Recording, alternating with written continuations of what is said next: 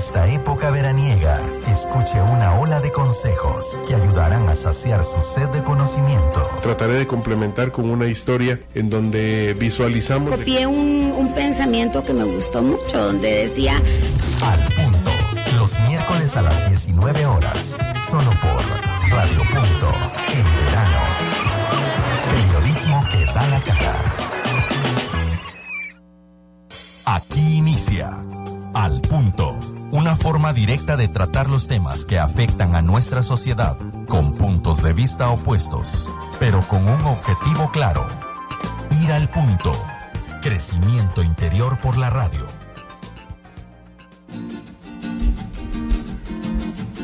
Tengan ustedes muy pero muy buenas noches en este miércoles 3 de abril del año 2019.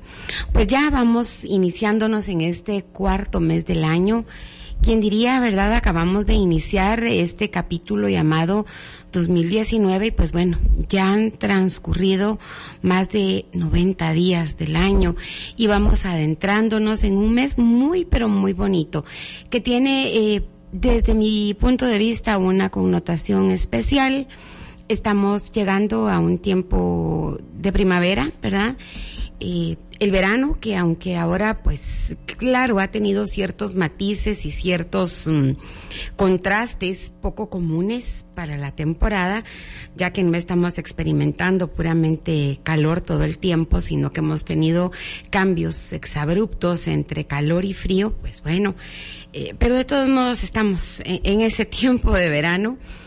Y que bueno, a mí me encanta ver florecer las jacarandas y todos esos árboles coloridos que se pintan en esta época del año. No sé si a ustedes también, pero a mí por lo menos me alimenta la vista de una manera especial y me recuerda pues la grandeza de Dios cuando veo esos colores en la naturaleza. Y digo, ¿cómo es esta misma naturaleza de sabia, de perfecta, que sin necesidad de que nadie le esté recordando, pues bueno, las flores aparecen, los colores se tiñen y se presentan tantas características especiales.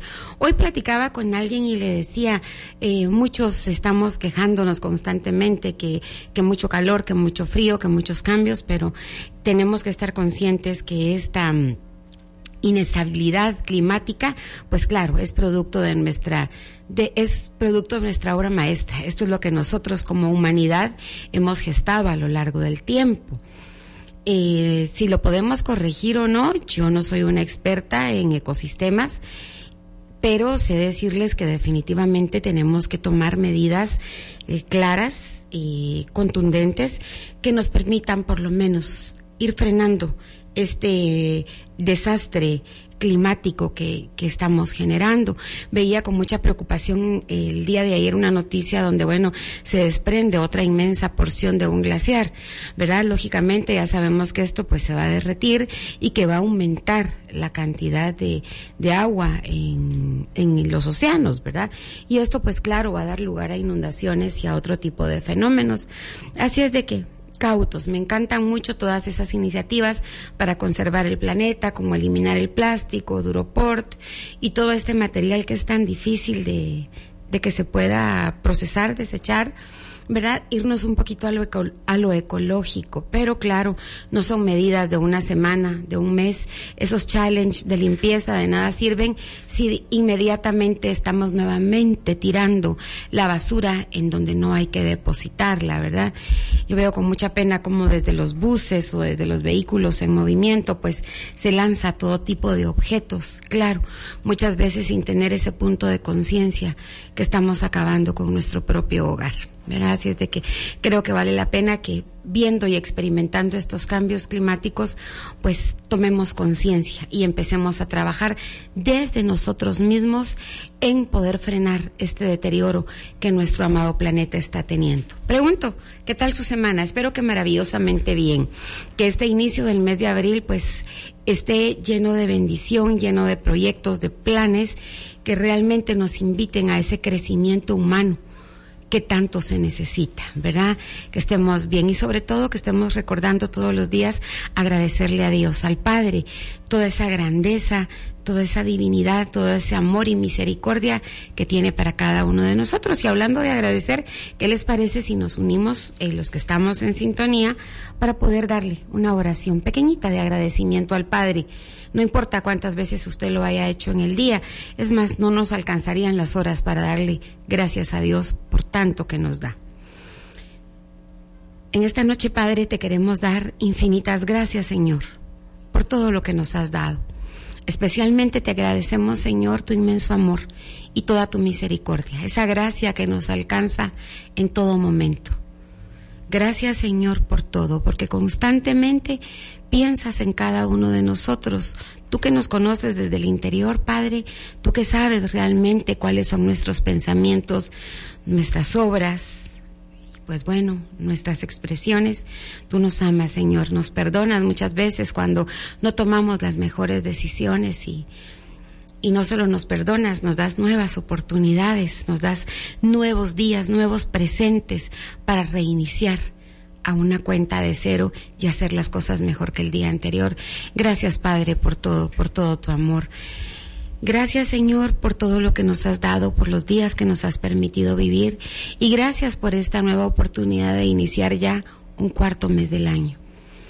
Hoy, Padre, con toda la fe que tenemos en ti, queremos depositar en tus manos este nuevo mes que estamos recién iniciando, nuevos proyectos, nuevos planes, nuevos objetivos que tenemos, que deseamos cumplir.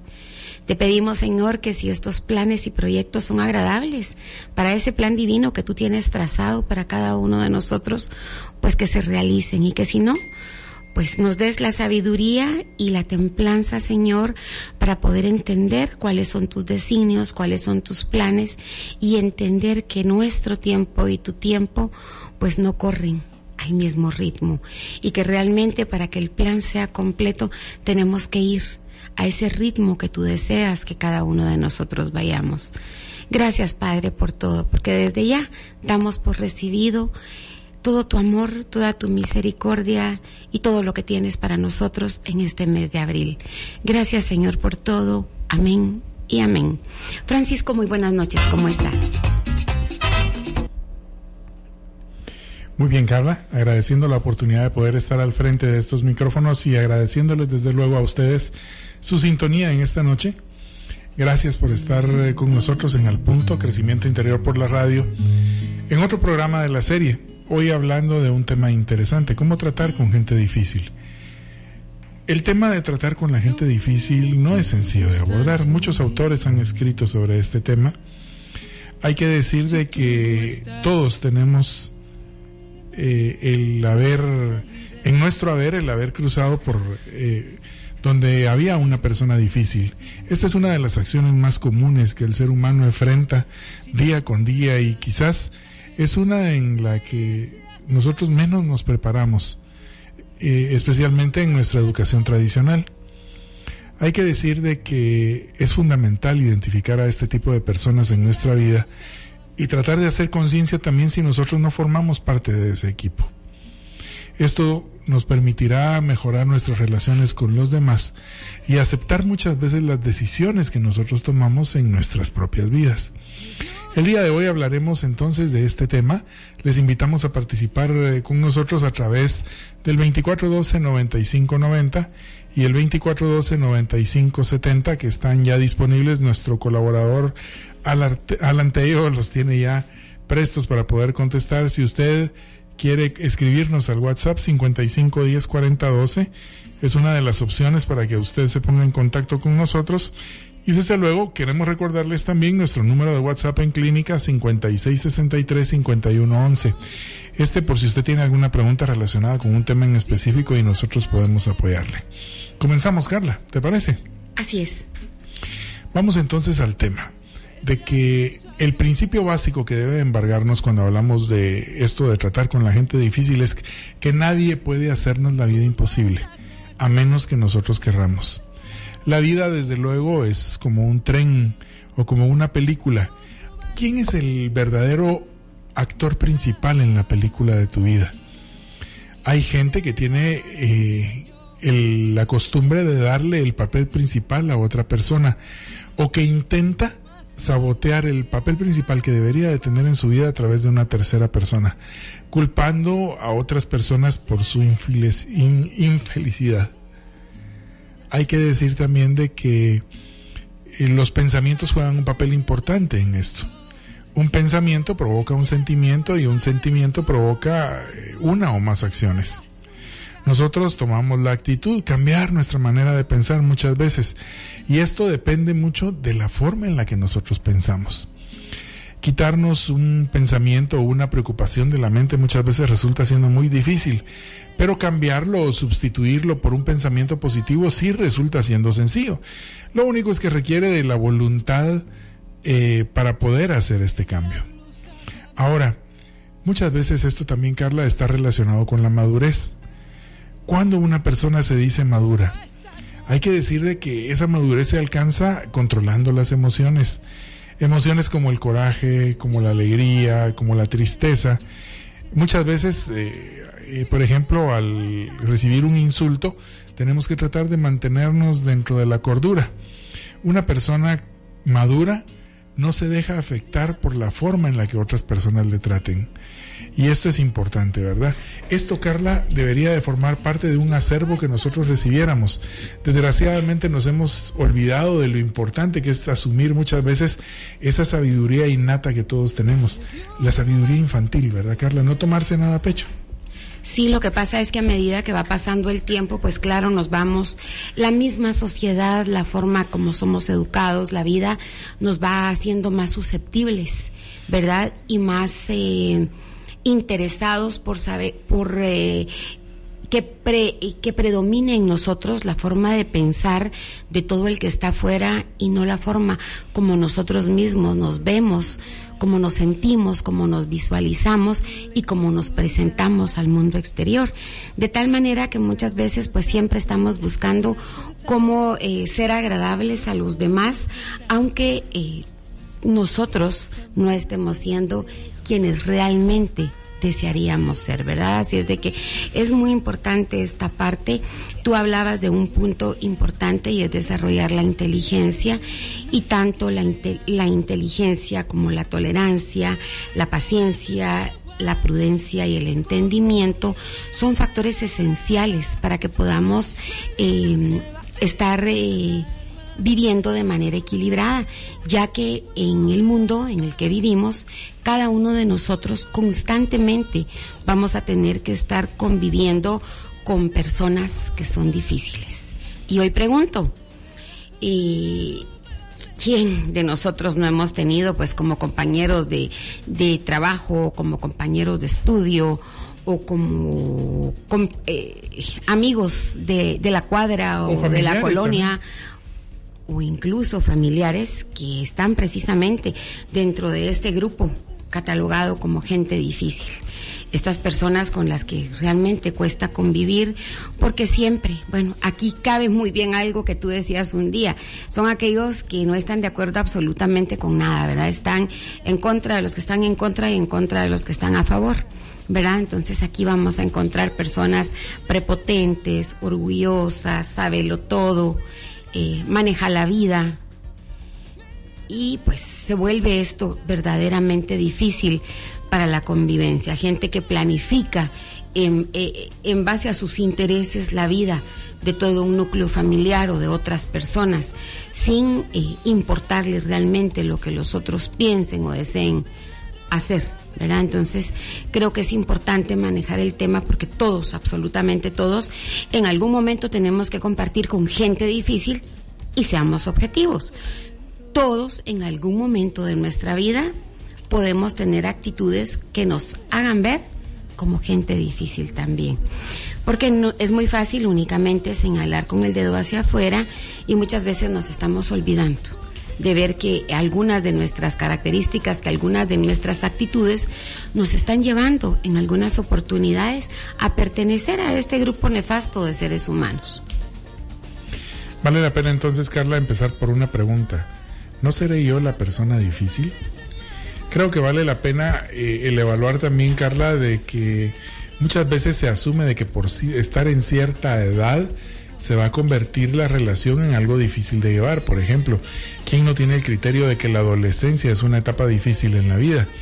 ¿A qué se debe que los jóvenes, cuando tienen un enamorado, por ejemplo, se vuelven más cariñosos o hacen sus tareas o se visten bien, y cuando están solos en casa se convierten en algo diferente? Hay algo que marca esta estructura, Carla, de la adolescencia. ¿Ha tenido usted un joven que esté pasando por un ciclo de dificultad con todos? Esta gente pareciera que está relacionado con la edad. Pero hoy vamos a hablar de una de las herramientas que desarma más fácil a las personas difíciles, y es el amor, que es lo que tendrían en común ellos al estar en una relación, porque al tener un pretendiente se vuelven cariñosos, hacen sus tareas, se preocupan por cosas que no se preocupaban antes, y lo único que marca esa diferencia es el amor. ¿Se ha dado cuenta usted de la respuesta que el amor produce en su vida cuando usted se enfrenta a una persona difícil? Aquí yo sí difiero un poquito y voy a mi punto de vista. Creo que por eso es el nombre, adolescencia, ¿verdad? De la palabra adolecer, una carencia de. Hay carencia de madurez, hay carencia de objetividad, hay carencia de perseverancia. Bueno, es una etapa en la que se está carente de muchas virtudes, ¿verdad? Porque claro, estamos en una etapa transisoria. Claro, con un punto en común, Francisco, el amor todo lo puede. Eso ni dudarlo, ¿verdad? Es la mejor herramienta que podemos tener. Pero muchas veces nos escudamos en ciertas etapas de la vida, ¿verdad? Como soy adolescente, que me aguante. Al fin y al cabo ya dijeron que la adolescencia es la etapa más difícil.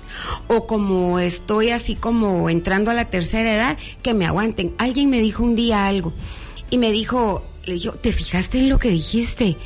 Y me dice esta persona, de todos modos ya tengo 70 años, a los 70 años todo se vale.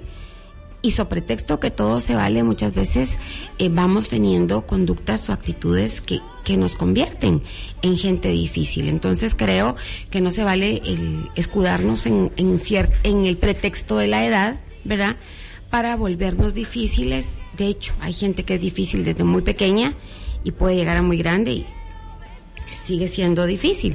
Pero este punto creo que es importante, ¿verdad? ¿Por qué? Tal y como tú lo decías, cuando hay un pretendiente o algo se les quita un poquito lo difícil, pues yo creo que porque quieren el permiso, yo creo que porque hay muchos intereses que se están moviendo ahí de por medio, ¿verdad? Pero también conozco muchos adolescentes que en medio de estar pasando por una etapa que para todos es de cambio y que genera muchos altibajos, pues que bueno, en medio de las características propias de la edad, pues se manejan muy pero muy bien sin llegar a ese punto de convertirse en gente difícil. Tal vez no supe explicarme, pero yo me refería al aspecto de que lo que verdaderamente cambia a un ser humano es amarlo, es aceptarlo tal y cual es. Y es ahí donde muchas veces nos falta modo o nos falta forma. Si nosotros confrontamos a alguien en una situación difícil de una manera airada, de una manera violenta, lo que recibiremos de vuelta será violencia. Mientras que si nosotros podemos asimilarlo desde el amor. Voy a ponerte un ejemplo. Llega una señora a la casa y dice, yo estoy agotada, mira, la empleada del servicio no vino. Nosotros como hombres podríamos asumir dos respuestas. La primera es, tú solo quejándote estás. Despídela y busca a otra persona. Pero esto evocaría una respuesta más violenta, ¿sí? Nadie me ayuda, qué sé yo, cuántas cosas. Otra manera de poderlo confrontar sería, amor lindo, y mira, si ella no viene a limpiar, ¿quién es la que tiene entonces la casa tan limpia? ¿Eres tú? Ay, pobrecita, te voy a ayudar. Eso desarma totalmente la actitud de la persona. Entonces muchas veces con una respuesta amorosa nosotros logramos desarmar a la gente difícil que está a nuestro alrededor. Y como este programa debe de tener propuestas, esta es una de las primeras propuestas en la que los dos coincidimos. El amor se encarga de transformarlo todo y podría ser una herramienta importante si tenemos que cambiar a alguien que se encuentre en una actitud difícil. ¿Te parece? ¿Coincidimos en eso? ¿Sí? Muy bien. Ahora, hay personalidades también, Carla, y cada uno de nosotros los seres humanos tenemos una personalidad diferente. Muchos autores se han referido, por ejemplo, a las personalidades y han dicho de que estas personalidades son las que marcan la respuesta y te convierten en fácil o difícil. Existen, según varios autores, clasificaciones que nos pueden servir como referencia para saber cómo abordar estas cosas. La primera de las clasificaciones es el tipo de persona que vive pero no deja vivir. Estos son los egocéntricos, los que se encargan de decir primero yo, luego yo, y que cuando tú les dices, por ejemplo, yo voy a ir de vacaciones esta Semana Santa, dicen, yo ya fui, ya vine. O tú dices, por ejemplo, quiero comprarme un carro y te dicen, ¿qué carro? Un Mercedes. Yo ya tuve uno de esos. No te dejan terminar una frase sin decir yo. Y si pides un favor, buscan muchas veces ver qué ganan a través del favor. El segundo grupo son las personas que ni viven ni dejan vivir. Esta es la gente amargada. Los que dicen, si te va mal a mí, si me va mal a mí, te tiene que ir mal a ti. Y si yo sufro, sufre tú también.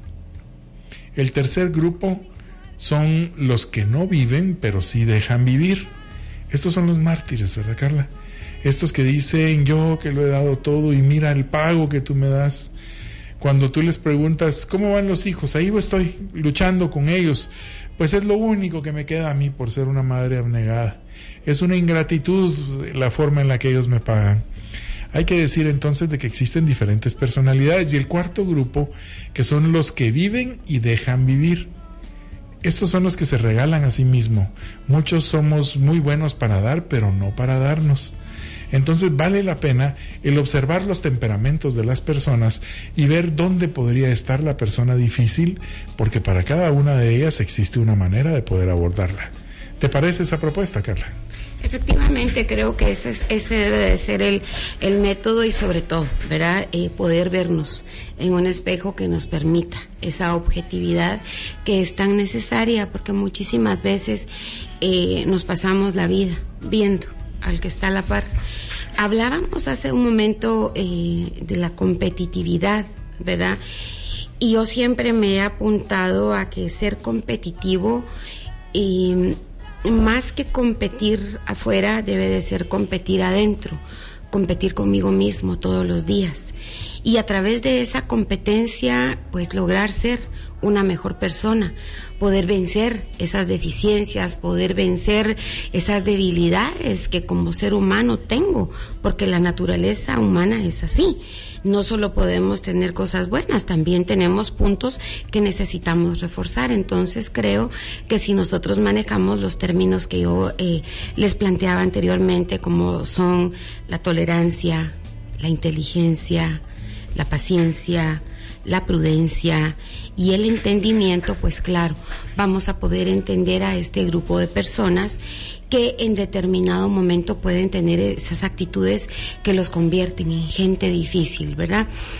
Déjeme decirle que no existe gente bonita que no tenga etapas difíciles y no existe gente difícil que tenga etapas bonitas, ¿verdad? Así es de que lo importante creo que es ser tolerantes, ser pacientes y, como decíamos anteriormente, como en el amor, como una estafeta, pues tratar de cambiar y de llevar bien las relaciones. Creo que con esto nos vamos al corte de la noche, así es de que volvemos con más en este su programa, Al Punto.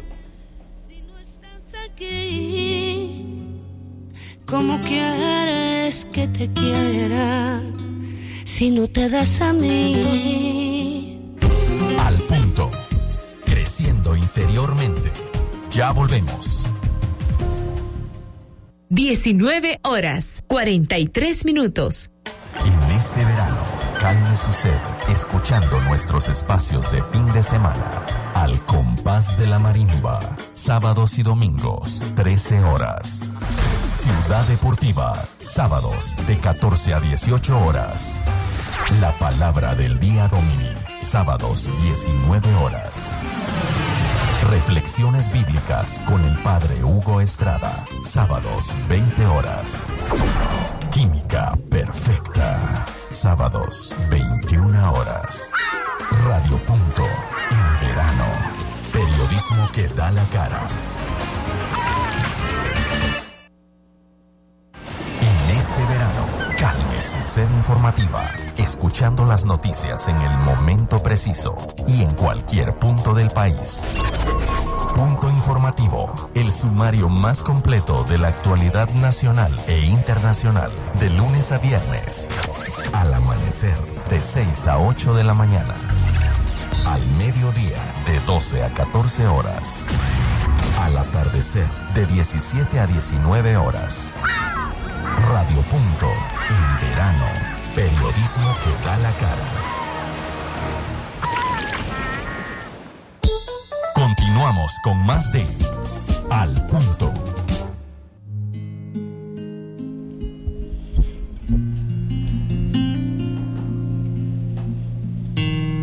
No quiero estar sin ti. Si tú no estás aquí, me sobra el aire.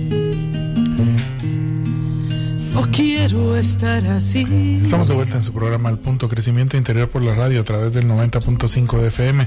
Nuestros amigos, Carla, empiezan a participar con nosotros.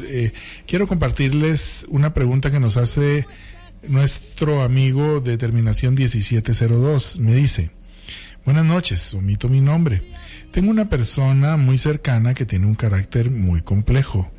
Y yo, como su madre, me pongo triste y me cuesta entender porque procuro a veces que no me afecte. Y mi pregunta es si una enfermedad como por ejemplo la diabetes podría marcar este tipo de problemas y hacerlo una persona complicada. Espero su comentario. Gracias, buenas noches y bendiciones. Bueno, pues desde mi punto de vista creo que sí. Creo que sí, porque cuando se tienen malos manejos de la glucosa, pues claro, hay muchos cambios a nivel de neurotransmisores y de otras cosas que se manejan, y claro, el hecho de sentir dolores, de sentir calor, pues hace que la persona pues esté en muy mal humor. Y por otro lado, déjeme decirle que esto pareciera un círculo vicioso, porque también las personas que sienten esa falta de dulzura y de amor por la vida, muchas veces son las que desarrollan diabetes, ¿verdad? Si lo vemos desde el punto de vista de la bioneuroemoción, ¿verdad? Entonces, eso puede ser como le decía, un círculo vicioso, una cosa nos lleva a otra y de nuevo nos lleva a estar como enrollando el hilo, ¿verdad? Pero platicábamos, Francisco, hace un ratito precisamente de eso, que muchas veces nosotros, poniéndole más atención de la que merecieran a actitudes difíciles de la gente difícil, pues como que les avivamos ese espíritu por ser complicados, ¿verdad? Vale la pena decir y recordar también, Carla, de que para abordar el tema de las personas difíciles tenemos que estar conscientes que detrás de toda persona difícil hay una historia difícil de contar también, ¿sí? Cuando nosotros examinamos muchas veces a las personas que se encuentran en esta actitud complicada, nos damos cuenta de que hay alguna necesidad primordial o básica, o ha sucedido algún evento que es lo que muchas veces marca la vida de este paciente. Entonces, vale la pena examinar la historia, ver qué es lo que ha pasado, si existen suficientes razones para que se comporte de esa manera, y examinar esta historia. Le puedo garantizar de que en el caso de que usted esté pasando por aprietos para tratar a su familiar, lo más seguro es que hay una historia compleja con usted o con la vida, y es esto lo que amarga la relación. Pero tomando esta idea, Carla, de las personas difíciles, hay que decir de que hay muchas personas que tienen complejos y necesidades sin resolver, y esto lo llevan a la relación del día con día, y desgraciadamente asumen un papel de querer humillar o querer pisotear a todos los demás. Hay muchas personas y hay historias de historias, pero vale la pena examinar cada una de ellas y tratar de buscar, porque tiene que haber algún punto vulnerable, diría yo, para poder abordar la relación con esta persona. No podemos negarla, usted no la va a poder sacar de su vida, de su familia, ¿sí? Entonces hay que tratar de llevar la fiesta en paz, hay que tratar de entender qué es lo que está sucediendo, porque eso nos va a permitir reenfocarnos, no en violencia, sino que en amor, ¿verdad? Y ya creo que llegamos al punto, es este punto de comunión nuevamente, ¿verdad? Sí, ante esta actitud difícil, en vez de decirle, es que de verdad contigo no se puede hablar, siempre contigo es la misma cosa, pues bueno, decirle, bueno, hijo o hija, o fulanito, o yo suelo decirle mucho a mis hijos, mi amor, o mi vida, cuando estés tranquilo o tranquila, entonces hablamos, ¿verdad? Solo sé decirte que yo te amo y que no importa lo que estés pensando ahora o si hay algo en lo que yo te pueda ayudar, pues sabes que contás conmigo.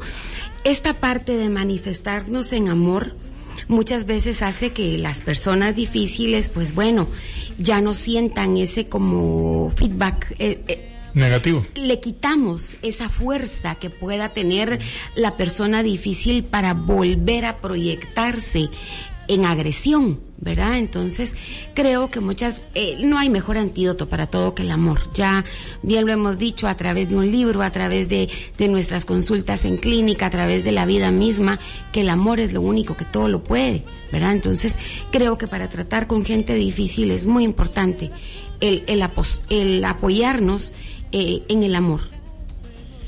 Por ejemplo, Carla, si nosotros tratáramos de definir tipos o características de una persona difícil o una persona que tiene carácter difícil, existen, por ejemplo, muchas personas que podrían ser definidas como posesivas, ¿verdad? Aquellas personas que quieren que siempre estés disponible, que siempre se alteran muchísimo cuando no les dedicamos el tiempo que ellos creen que se merecen.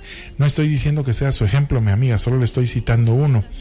Ahora, con este tipo de persona difícil que es posesivo, las recomendaciones serían, por ejemplo, no tratar de gastarse usted toda la energía que tiene por agradarle, porque una persona posesiva en muy pocas oportunidades va a quedar satisfecha. El posesivo seguirá siendo posesivo hasta el día que se muera. Otra de las maneras en las que nosotros podríamos abordar esta temática con una persona posesiva es utilizando el sentido del humor, ¿verdad? Cuando tengamos una discusión. Muchas veces con una sonrisa nosotros podríamos decir de que necesito un poco de tiempo para mí o que hay tiempo para los dos, ¿verdad? Y no solamente para la persona posesiva. Y demostrar el aprecio que nosotros le tenemos podría desarmarle también, ¿verdad, Carla? Entonces, ante una persona hay que evaluar cuál es la circunstancia, en qué situación se encuentra él y tratar de encontrar un enfoque que en el amor le permita a usted asumir una actitud que no sea de choque. Exactamente, y muchas veces con esto de la posesividad, por ejemplo, yo he tenido la oportunidad de trabajar con muchas personas que han tenido este tipo de problema y muchas de ellas se han vuelto posesivas a través de un trauma, ¿verdad? De un trauma, por ejemplo, la infidelidad, ¿verdad? Entonces ya la persona se queda con aquella situación de querer como poder tener control de la otra persona, de querer como que manejar su tiempo, su vida. Pero bueno, esto hay que trabajarlo, hay que sanar estas heridas que han quedado ahí expuestas, que aunque posiblemente tengan costra, pero que no quiere decir el que tengan una costra que estén sanas, ¿verdad? Simple y sencillamente ha dejado de brotar la sangre, pero si nosotros volvemos a rascar esa costrita, lo más seguro es que vuelvan a sangrar. Entonces, lo importante es llegar a ese punto de sanación de las emociones dañadas, de los traumas que puedan darse, para ir solventando esos puntos en los que las personas pueden volverse sumamente difíciles, ¿verdad? Por ejemplo, cuando encontramos muchas veces un jefe difícil desde esa posición laboral, pues muchas veces encontramos a una persona prepotente, ¿verdad? En el trabajo, que no tiene esa capacidad de comprender, bueno, porque regularmente el opresor en algún momento fue oprimido, ¿verdad? Y tiene ese trauma y tiene esas cosas, y lejos de decir, bueno, no quiero para otras personas lo que yo sufrí, pues bueno, lo que hace es replicar aquello que tanto le hirió, que tanto le lastimó. Entonces, ¿qué es lo que habría que hacer? Pues bueno, ayudarlo a que pueda sanar esas heridas, tal y como les expresaba ahora, esos traumas que realmente no están resueltos, ¿verdad? Y que entendamos que la vida es la vida, y que jugamos diferentes posiciones en cada momento. Unas veces estamos arriba, otras veces estamos abajo, unas veces jugamos con el equipo visitante, otras veces con el equipo local, y entonces, pues claro, tenemos que tener esa capacidad y esa empatía para poder entender si algún día queremos ser entendidos. Tengo otro comentario de parte de una de nuestras amigas que se comunica finamente, me pide también que omita su nombre y dice: quisiera comentarles la situación que vivo actualmente. Tengo problemas con un compañero de trabajo. Por su parte, me sentí acosada y hablé con él para hacérselo saber. Su forma de actuar fue hacerse el desentendido. Esto generó que dudara de lo que pensaba. Me gustaría que me dieran un consejo de cómo actuar. ¿Qué consejo podemos darle a nuestra amiga? En el caso de esta persona que le ha acosado, podría dejar el margen de duda, no lo estoy protegiendo. Podría ser de que usted haya estado en un momento difícil y haya percibido esto. Si fue que realmente le acosó, el acosador va a volverlo a hacer. Entonces será solamente de marcar la frontera nuevamente, decirle de que no está de acuerdo con el trato que tiene y del malestar que usted tiene, que entiende que se haya enojado, pero que fue de acuerdo a la actitud que él desarrolló, la que usted asumió. Y luego tratar de entender con sus palabras que ya no le va a herir, que ya no se va a acercar, y que aunque no quiera, pues tienen que compartir el mismo espacio. Yo no sé qué consejo le darías tú. Bueno, yo sí estoy clara en que con muchas personas se puede llegar a esa parte de la comunicación asertiva y lograr cambios, lograr acuerdos, ¿verdad? De no agresión. Pero también tenemos que entender que ahí sí que de todo hay en la viña del Señor. Y hay personas que aunque usted les esté haciendo dibujos, les esté haciendo la gráfica, les esté llevando la mano, nunca van a entender cómo es el trazo, ¿verdad? Entonces, muchas veces con estas personas, cuando ya se ha probado de diferentes maneras, por diferentes vías, a llegar a ese punto de comprensión y de, como le digo, de no agresión, y no se logra, pues también hay que poner distancia de por medio, ¿verdad? Es necesario muchas veces marcar ese hasta aquí, cortando esa relación, ¿verdad? Si es que ya nos sentimos en punto de agresión. Y déjeme decirle que el acoso es una forma de agredir. Y vale la pena poner en referencia a otras personas que estén alrededor suyo también, ¿verdad? Para ver si la apreciación de ellos ante los mismos eventos es la misma que usted tiene. Cabe el margen de una equivocación, los seres humanos no somos perfectos. Entonces el tener el criterio o el juicio de otra persona, no justificándole, diciendo de que él así es y que usted lo tiene que dejar. No, vale la pena que otra persona de su confianza dentro del trabajo observe la actitud de esta persona para que haya una referencia y el día de mañana, si llega a suceder un evento igual o parecido, usted tenga dónde argumentar el motivo de sus reacciones, ¿verdad? Yo creo que el dejar una referencia bien clara de qué es lo que está sucediendo, sin caer en el victimismo, ¿verdad? Hay que decir de que no hay que participar de comentarios negativos contra esta persona, sino que tratar de ser muy sutil con respecto al tema y tratar de hablar de los temas positivos y no de lo negativo que ha enganchado a esta persona difícil en su vida. Y el otro punto es que si es a nivel laboral que se da esto, pues muchas veces es importante tener relación única y exclusivamente de lo que el trabajo compete, ¿verdad? Sí, hay muchas personas que confunden eso, ¿verdad, Carla? Sí, o sea, el trabajo es el trabajo. Claro, que encontramos personas muy afines y que ya vamos teniendo otro tipo de relación o de acercamiento, alguna confianza, pues eso es cierto y qué bueno cuando esto se puede hacer y se puede lograr. Pero realmente, como le decía yo a alguien, ¿a qué vas al colegio? Vas a estudiar, pues de la misma manera, ¿a qué vamos al trabajo? A trabajar. Entonces, si no logramos este punto conveniente para ambos en esta relación, pues hay que limitarse específicamente al área laboral.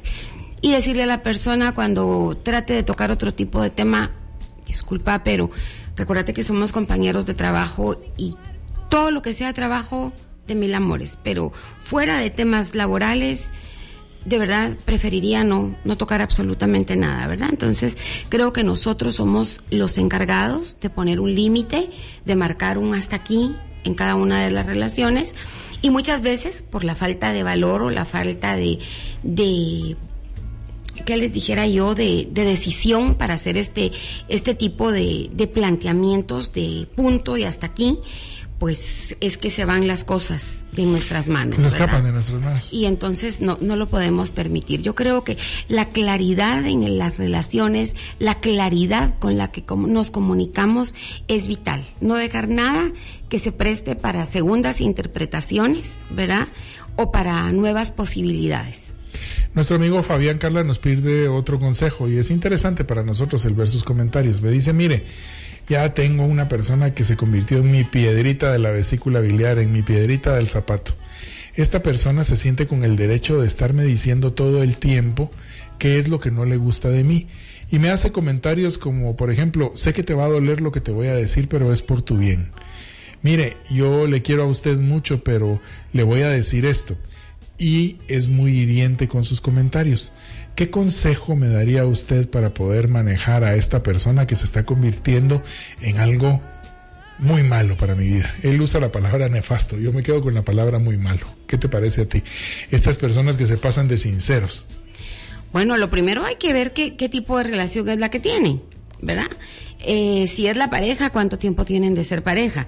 Y hay que evaluar si a la par de que está exaltando esas cosas en donde usted tiene ciertas deficiencias, si también le hace ver pues las cosas positivas que usted tiene, ¿verdad? Recuérdese que si hay una mayor afluencia de cosas positivas y realmente le exalta todos esos puntos a favor que usted pueda tener, muchas veces el que le diga 2, 3 cositas que no están bien, pues puede ser para ayudarle a reforzar. Yo creo que bastaría con que usted pues se ubicara y que viera, como le digo, el primer punto es importante, qué tipo de relación es la que tienen, ¿verdad? ¿Qué tipo de relación es la que tienen? Si es un compañero o una compañera que X en su vida, pues con qué derechos se está intrometiendo. Ahora, claro, si vamos a una relación de pareja y las cosas que usted está haciendo deficientes están afectándolos a los dos como pareja, pues déjeme decirle que si fuera usted tampoco permitiría que por un error del otro usted tuviera que perecer, ¿verdad? Entonces, creo que tiene mucho que ver esto para tomar decisiones.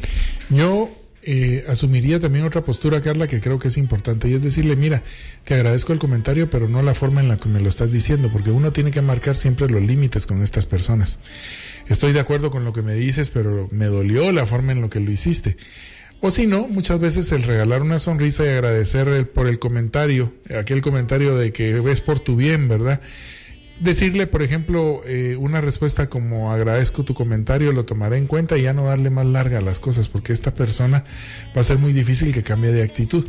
Siempre se va a sentir con el derecho de andarle criticando, de andarle juzgando o diciendo las cosas que a él no le gustan. Entonces hay que entender también con qué tipo de persona nosotros nos relacionamos y saber de dónde es que viene la palabra, de dónde es que viene el conflicto, de dónde es que viene el problema. Ese sería el consejo que yo le daría.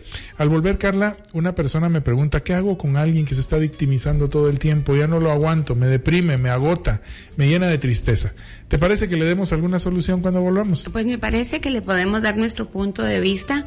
Recuérdese que aquí usted tiene un regalo maravilloso que Dios le ha dado, el libre albedrío. Usted tiene la capacidad de decidir. Nosotros únicamente expresamos nuestra opinión y le ayudamos muchas veces a aclarar puntos que posiblemente usted no ha logrado como que ubicar o posicionar, ¿verdad? Así es de que recuérdese que usted decide dónde, con quién, a qué hora, y es un regalo divino. Vamos a nuestro siguiente corte comercial. Al volver, más de este programa. Quédese con nosotros. Esto es Al Punto. Crecimiento interior por la radio a través del 90.5 de FM.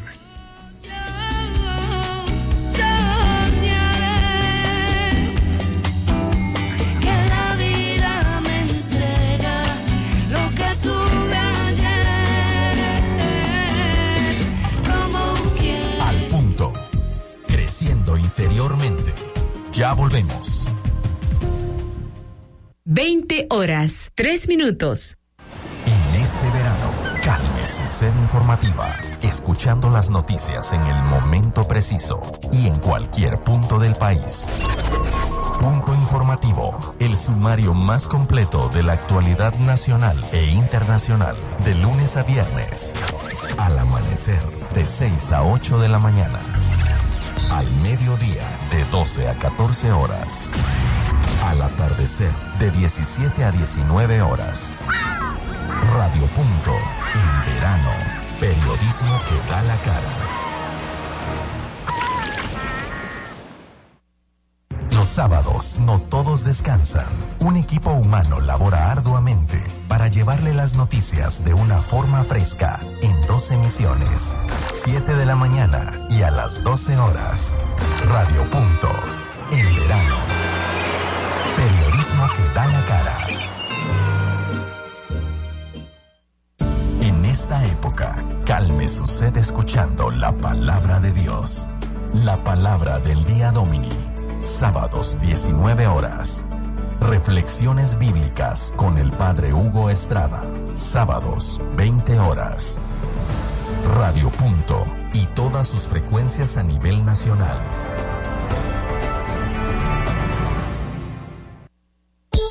Continuamos con más de Al Punto. Vamos fraguando esta locura con la fuerza de los vientos y el calor de la ternura. Sigue el camino del cortejo. A fuego lento, fuego viejo. A fuego lento se van cociendo los problemas, Carla. Es increíble la cantidad de llamadas que hemos recibido de parte de nuestros amigos. Les agradecemos esa sintonía y el participar con nosotros. Nos hacían una pregunta antes de que nos fuéramos a corte y me decía, mire, tengo una persona que todo el tiempo está deprimida. Esto me agota, me entristece, me quita la vida. ¿Cómo puedo hacer para sacar a esta persona que está victimizándose todo el tiempo de mi vida? Es muy difícil, tal y como Carla decía, sacarlo si realmente es una relación muy cercana. Es mejor aprender a vivir con él. ¿Y qué implica el aprender a vivir con él? Muchas veces el estar evitando el preguntarle, ¿cómo estás? ¿Qué tienes? ¿Por qué tienes esa cara? Porque en la mayoría de casos lo que van a hacer es aferrarse a ese entorno de víctima. ¿Qué consejo le darías tú, Carla?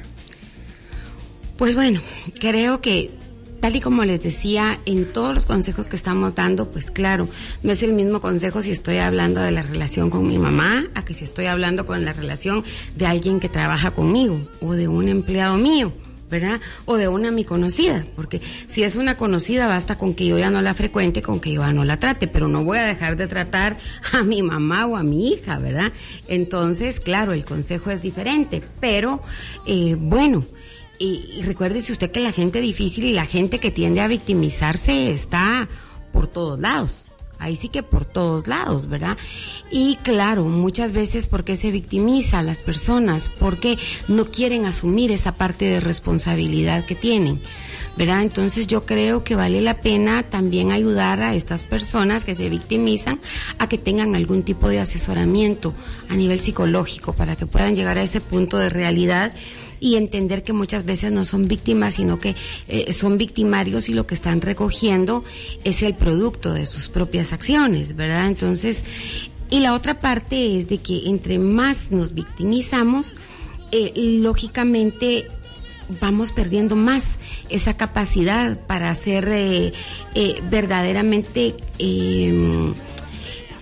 de tener esa capacidad de respuesta positiva ante las cosas que nos están sucediendo. Entonces yo creo que se le puede ayudar un poquito tratando de recomendarle algún tipo de acompañamiento psicológico para poder solventar esa parte de verse tan victimizado ante todas las situaciones, y la otra parte es pues de parte suya no le ponga tanta atención, ¿verdad? Sí, no engancharse, porque no se enganche, porque cuando uno se engancha a estas personas difíciles y les pone una sobreatención al asunto, pues realmente se vuelve una carga muy difícil de llevar. Hay que decir, por ejemplo, Carla, de que esto es muy desgastante, ¿verdad? Entonces, lo primero que hay que hacer también es anular el sentido de culpa que nosotros podríamos tener. Yo diría que hay dos puntos en donde se podría apoyar también. Uno es anulando el sentido de culpa que le produce el comentario de esta persona, y luego tratando de no participar en más comentarios negativos, porque como está lleno de negatividad y siempre se va a estar victimizando, si usted se convierte en partícipe de esto, es bien difícil de poderlo manejar, ¿verdad? Ahora que hablabas de este tipo de personas, me recuerdo que hace unos días apenas oí una charla que, porque es un poquito larga, no se las puedo compartir, pero bueno, el asunto decía así, y perdónenme por la palabra que voy a utilizar, una conferencista de crecimiento humano, española ella, que claro, en España es muy común utilizar este término, decía, hay personas que han nacido y que viven específicamente pa' joder. ¿Verdad? Entonces, si tú estás contenta, te van a joder. Si tú por fin estás enamorado, entonces tú estás contando de tu enamoramiento y te va a decir esta persona, mientras que lo tengas, disfrútalo, ¿verdad? Mientras que puedas seguir creyendo que el amor existe, créelo, porque tarde o temprano llega la decepción. A quien no le llegue en la entrada, le llega en medio, y a quien no, en la salida, ¿verdad? Si usted recién compró un carro, entonces resulta que pues disfrutarlo en lo que te lo chocan. Tener carro es peor que tener otra mujer. Gastás y gastás y gastás. Si usted se compró zapatos, yo jamás hubiera comprado ese tacón, Ponételos antes de que te vayas a doblar y te quebres el pie. O sea, tenemos que entender que esta es la naturaleza humana y tal y como diría esa española, de verdad, hay gente que ha nacido para joder. Vale la pena tenerlo en cuenta, ¿verdad, Carla? Existe otro grupo de personas, y nos lo comentaba nuestra amiga Lucy, que es el indiferente, aquella persona a la que no le importa nada de lo que sucede a su alrededor y que todo el tiempo cuando tú pides opinión o pides apoyo, la respuesta es no sé, hace lo que tú penses que es bueno. ¿Qué consejo daríamos para tratar a una persona de estas, indiferentes, que evita dar respuestas, que evita muchas veces las respuestas son muy cortas, por ejemplo, o tienen muchas veces miedo a ser rechazados y por eso prefieren no opinar? Aquí hay varios puntos, pero sé decirle que personal, esto es personal. Con más de 5 décadas vividas, el día de hoy, yo a estas personas indiferentes, pues no las tomo en cuenta. O sea, cada uno de nosotros vamos ocupando la posición que demandamos en la vida. Y para mí la conducta adecuada ante las personas indiferentes es, bueno, que le pregunto si realmente no le interesa. O sea, cuando vea que usted ha dejado de tomarle en cuenta, es que muchas veces hace falta, es necesario ese punto como para sacudir a la persona y decirle, ya viste, mi amiga, que no era tu opinión la única que contaba en esto, ¿verdad? Porque muchas veces nos gastamos la vida en estar rogando a la X o al X en que nos ponga un poquito de atención, en que se manifieste o en contra o a favor, ¿verdad? Pero nunca en indiferencia. Entonces, entre más presionamos sobre el punto, la persona más indiferente se manifiesta. ¿Por qué? Porque ante esa indiferencia está logrando toda la atención de parte suya. Entonces yo sí le digo muchas veces, para los indiferentes, un poquito de indiferencia a mí me ha funcionado, es muy bueno. Bueno, hay muchas soluciones, hay muchos caminos, hay puntos de puntos. Yo empezaría tal vez por recordar de que detrás de una persona indiferente hay una historia y tratar de ayudarlo a que se vaya formando un criterio o que vaya tomando seguridad, que no va a ser criticado, porque muchas veces el miedo a la crítica es lo que limita a la gente, que ve con indiferencia todo. Hay que demostrar el afecto, digo yo, y tratar de mostrarle de que su opinión para mí vale. A lo mejor esto le ayuda a mejorar su autoestima o su capacidad de crítica, ¿verdad? Su capacidad de poder comentar las cosas. Carla, ¿y qué hay de aquellas personas que están juzgando todo el tiempo? Que están emitiendo criterio de todas las personas que están alrededor, que hablan de todos, que no pueden guardar un secreto porque las vulnera, las quema, se las come vivas. La frase favorita es: te lo digo a ti, pero porque eres tú. Espero que lo que te estoy diciendo aquí no salga.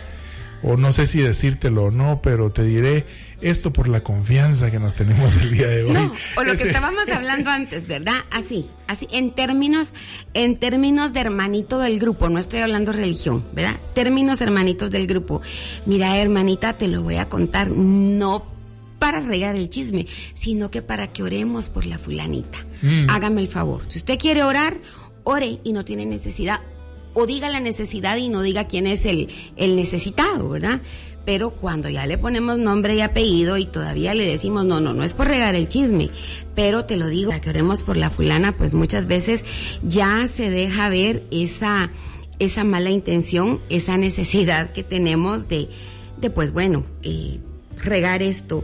Me llamaba mucho la atención alguien, hoy vi una etiquetita que dice, si el chisme fuera una profesión, estoy seguro que en mi pueblo el desempleo no existiría, ¿verdad? Y muchas veces nos sobra esa intención por el comentario, ¿verdad? Por comer prójimo, les digo yo, ¿verdad? Entonces, creo que debemos de cortar todo esto.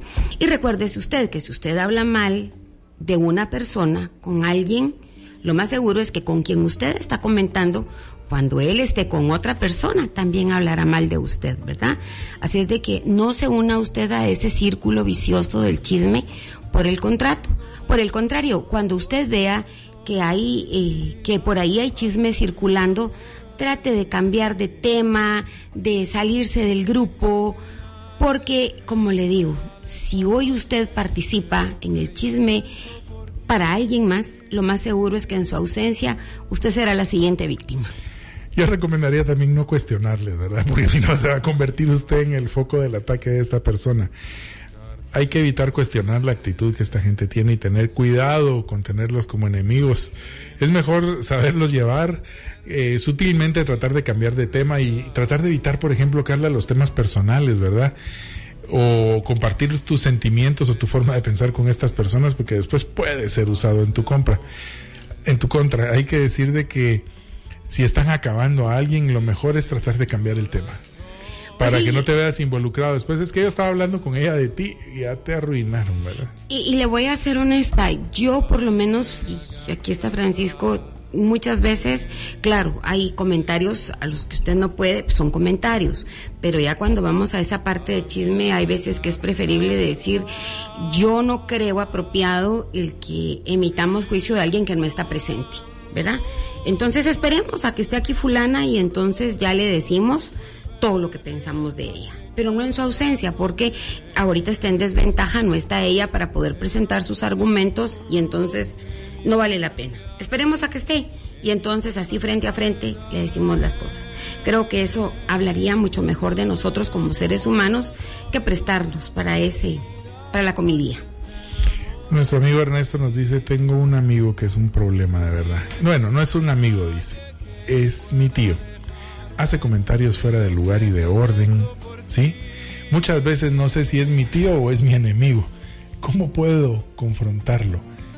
Yo creo que hay que empezar por eso, no confrontarlo, porque va a ser siempre una relación difícil. Hay que tratar de evitar los temas complicados con estas personas o temas que se presten a la discusión. Tal y como hablábamos la semana pasada con nuestro invitado, ¿verdad, Carla? De temas como la religión y la política con estas personas, no vale la pena hablar.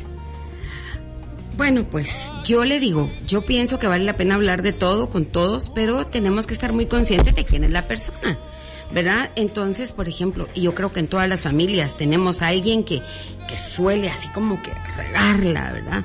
Todos, en todas las familias, en todas las comunidades, en todos los lugares, siempre hay alguien que hace la bromita fuera de tono. Claro, él se va dando a conocer, todo el mundo va sabiendo, cuando abre la boca fulano, mejor ya ni siquiera me doy por afectada o por aludida, porque realmente yo creo que hay que tomar las cosas, saber de dónde vienen y desde ese punto de vista tomarlo y no tomarse las cosas a la personal, ¿verdad? Hay personas que hacen los comentarios negativos en forma general y así en esa generalidad pues yo los debo dejar, no tomarlos como que si fueran precisamente para mí. Una amiga que me pide que guarde su nombre me dice, mire, estoy pasando por serios aprietos.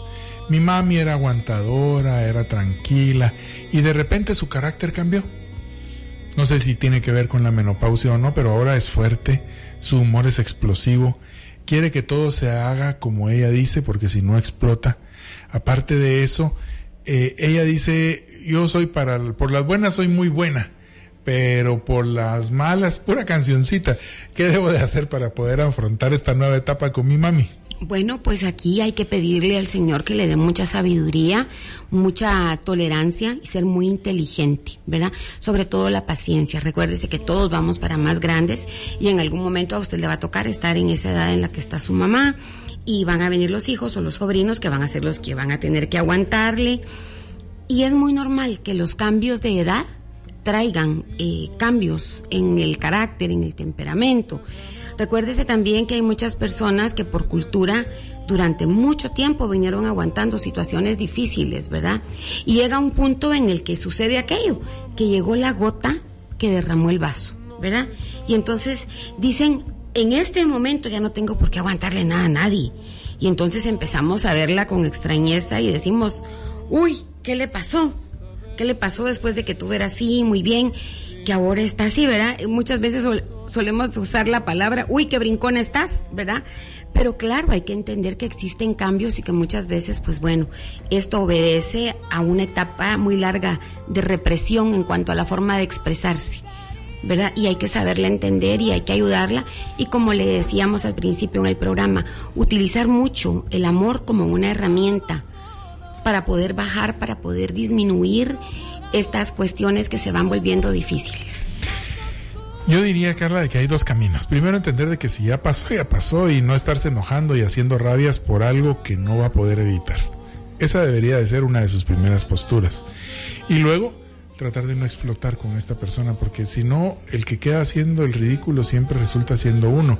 Él va a tener la justificación que por la edad, por la vida y por todos los eventos, es así. Entonces la única que va a quedar en ridículo es usted. Mejor no confronte, acepte las cosas tal y como son y trate de que si las cosas están escapando, cambie de tema. Yo diría que es una buena medicina. Y desde el punto de vista médico también déjeme decirle que todo depende de la edad que tenga su mami. Muchas veces estos cambios en el carácter exabruptos de alguien que era sumamente tranquilo, alguien que se ha vuelto irritable y así confrontativo, puede obedecer a un primer síntoma de demencia senil. Entonces vale la pena tomar en cuenta la edad de la persona, qué otros síntomas está teniendo y claro, siempre hacer una consulta, ver cómo está la memoria, ver cómo están otros puntos que pueden activarse con el cambio de edad, ¿verdad? Entonces sí creo que hay que ser muy observador en este caso. Nos vamos, Carla, estamos en la hora en punto. Me gustaría recordar 3 ingredientes que yo creo que nos han dejado claros los ejemplos que hemos tratado en este programa. Primero, si usted quiere tratar con una persona difícil, el amor es vital. La aceptación y el humor van a ayudar a que usted palee la mayoría de las situaciones. Y luego, hay que entender con fortaleza, con humildad y con paciencia a estas personas. Tal y como lo decíamos, Carla, detrás de cada persona difícil hay una historia difícil de contar. Así que analizando el por qué es que se presenta así, haciendo una lista de qué tan seguido se está presentando y viendo con humildad al mundo, mejor busquemos cualidades y no defectos. Ese yo diría que es un... Reenfocarnos en esa visión que tenemos respecto a los demás. Creo que es muy valioso ese punto de reenfocarnos, de tratar de entender. La empatía es vital, ¿verdad? Pero sobre todo manejarnos con inteligencia, con amor, desarrollar la paciencia, la prudencia, la tolerancia, el entendimiento. Y saber que en determinado momento, por A, B, C de la vida, también nosotros podemos convertirnos en gente difícil. Así es de que hay que cuidar nuestras reacciones, nuestras palabras, nuestros actos, para, poder estar libres del listado de gente difícil. Nos vamos entonces. Gracias, amigos, por haber estado en nuestra sintonía. La próxima semana, otro tema interesante en este programa de Al Punto. 7:20 a 8:20, todos los miércoles, tocando temas interesantes para usted. Mi nombre, Francisco Quiñones. Es una bendición el estar con ustedes acá. La invitación para el sábado te la dejo. ¿Te parece? Me parece. A ver. Muchísimas gracias a cada uno de ustedes por permitirnos acompañarles durante estos 60 minutos de programación. El otro miércoles, pues, es un programa muy, pero muy interesante. Vamos a hablar de diversos temas así cortos, como cómo vivir el Triduo Pascual, cómo vivir esta etapa en la que conmemoramos la pasión, la muerte y la resurrección de Jesús. También los cuidados que hay que tener con nuestra salud y nuestra persona en esta etapa que vamos a tener unos días de asueto. Y claro, el sábado vamos a tener un programa muy especial porque va a haber un tiempo un poquito más largo para preguntas y respuestas. Si usted no nos ha escuchado, déjeme decirle que los sábados estamos acá mismo en el 90.5 de Radio Punto de 9 a 11 de la mañana en un programa netamente de salud integrativa, que nos permite mantener ese equilibrio entre el alma, la mente y el cuerpo físico, ¿verdad? Así es de que esperamos contar con su compañía. Muchísimas gracias a cada uno de ustedes. Un fuertísimo abrazo, un apapacho enorme lleno de buena vibra. Gracias a Alan Teo por habernos acompañado. Mi nombre es Carla Godínez de Quiñones y como siempre la invitación para que usted se mantenga en sintonía del 90.5 de Radio Punto, periodismo que da la cara. Y para los que están pendientes del partido de fútbol de la Liga Nacional, pues ahí pues que sigan en ese desarrollo, pero sobre todo que tengamos tolerancia y que nos recordemos que es cuestión de un juego, de un equipo. No podemos desarrollar grandes pasiones, desarrollemos la pasión por la humanidad. Y fuera de los uniformes todos somos iguales. Que tengan muy buena noche. Hasta la próxima.